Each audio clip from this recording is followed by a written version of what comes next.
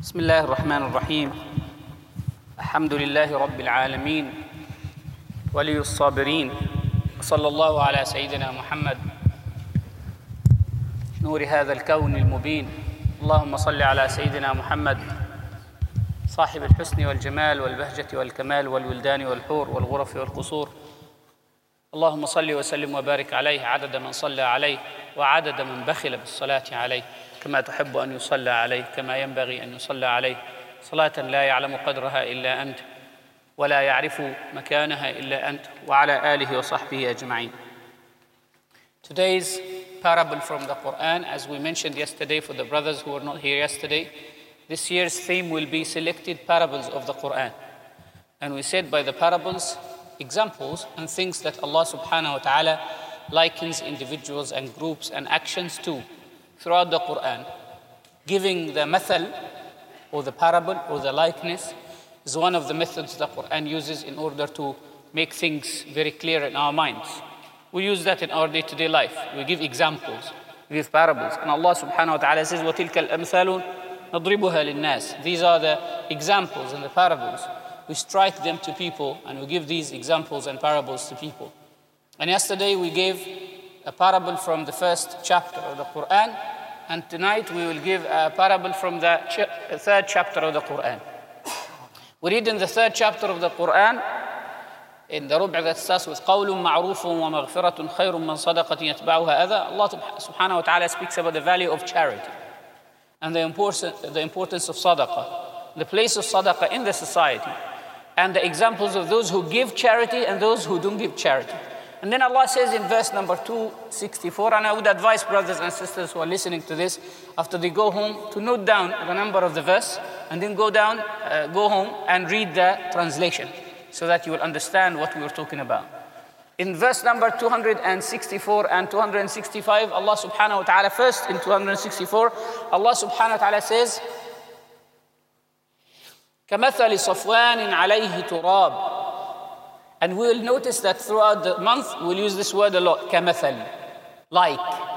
So Allah subhanahu wa ta'ala, again, another tashbih, another simile, tashbih tamthili, as the scholars of rhetoric say this is, in this ayah, Allah subhanahu wa ta'ala gives us an example and says the disbeliever who gives charity out of showing off, not because it is a good trait that is placed deep in his heart, is like, Allah subhanahu wa ta'ala says, he is like a rock.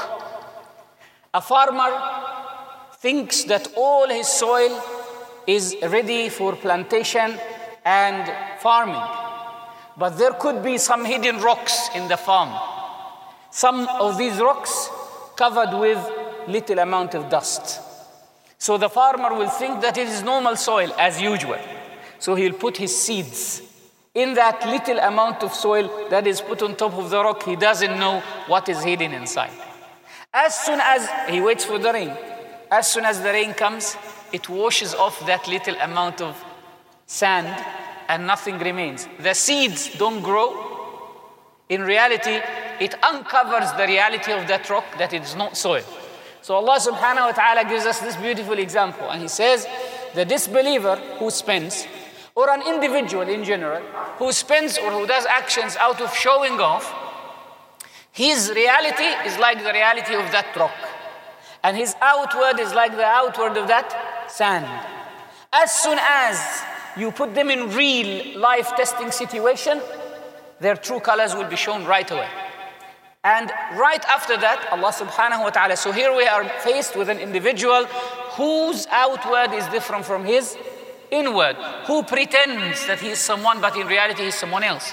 And then the ayah after that, Allah subhanahu wa ta'ala says, وَمَثَلُ الَّذِينَ يُنْفِقُونَ أَمْوَالَهُمْ ابْتِغَاءَ مَرْضَاتِ اللَّهِ وَتَثْبِيتًا مِنْ أَنفُسِهِمْ. But the likeness of those who spend their charity out of pleasing Allah and out of deep faith in themselves. And the Quran says, تَثْبِيتًا, with steadfastness, تَحْقِيقًا, with certainty.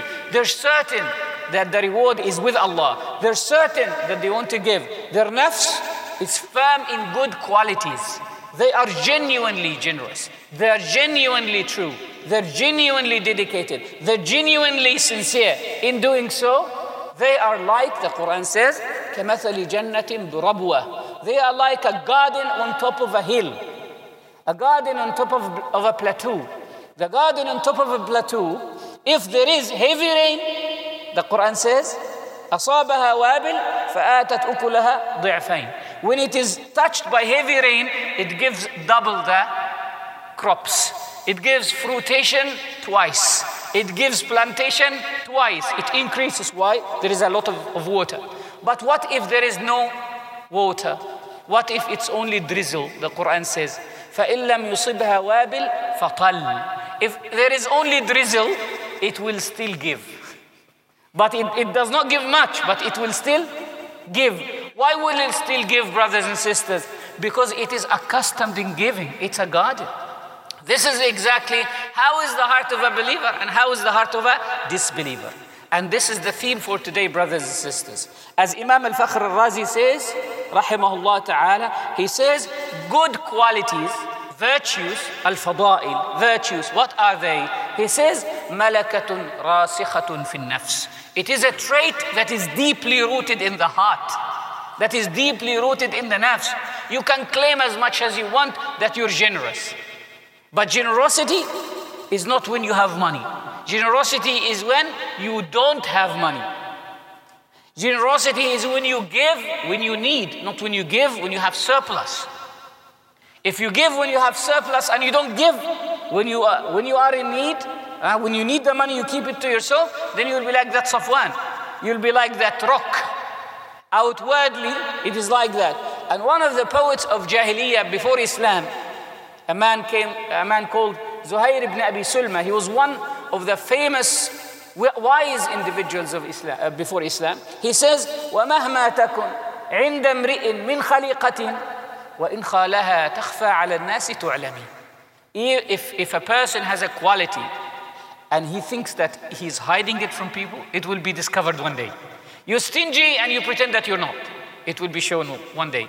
You think, you see the brothers here in the masjid, mashallah, all of them are smiley, all of them are nice, all of them are good in Ramadan.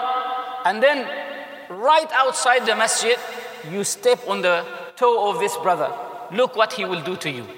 Will he smile? Will he move from being a very nice individual to being a lion? That's where the nafs takes over. That's when the ego takes over. That's the point. The real test is not when you're happy in your relation with your family, in your relation with your wife. Not when everything is nice and everything is lovey-dovey. We relax with each other. No, when she angers you, when she irritates you, when you have a problem. Same thing with the sisters. When your husband irritates you, are you going to observe the hudud, the limits of Allah, the regulations of Allah, the commandments of Allah, or not? Allah subhanahu wa ta'ala says at the times of divorce, at the times of disputation, at times of fighting, at times of argumentation, وَأُحْضِرَتِ الْأَنفُسُ الشُّحْ. That's when the stingy souls are brought.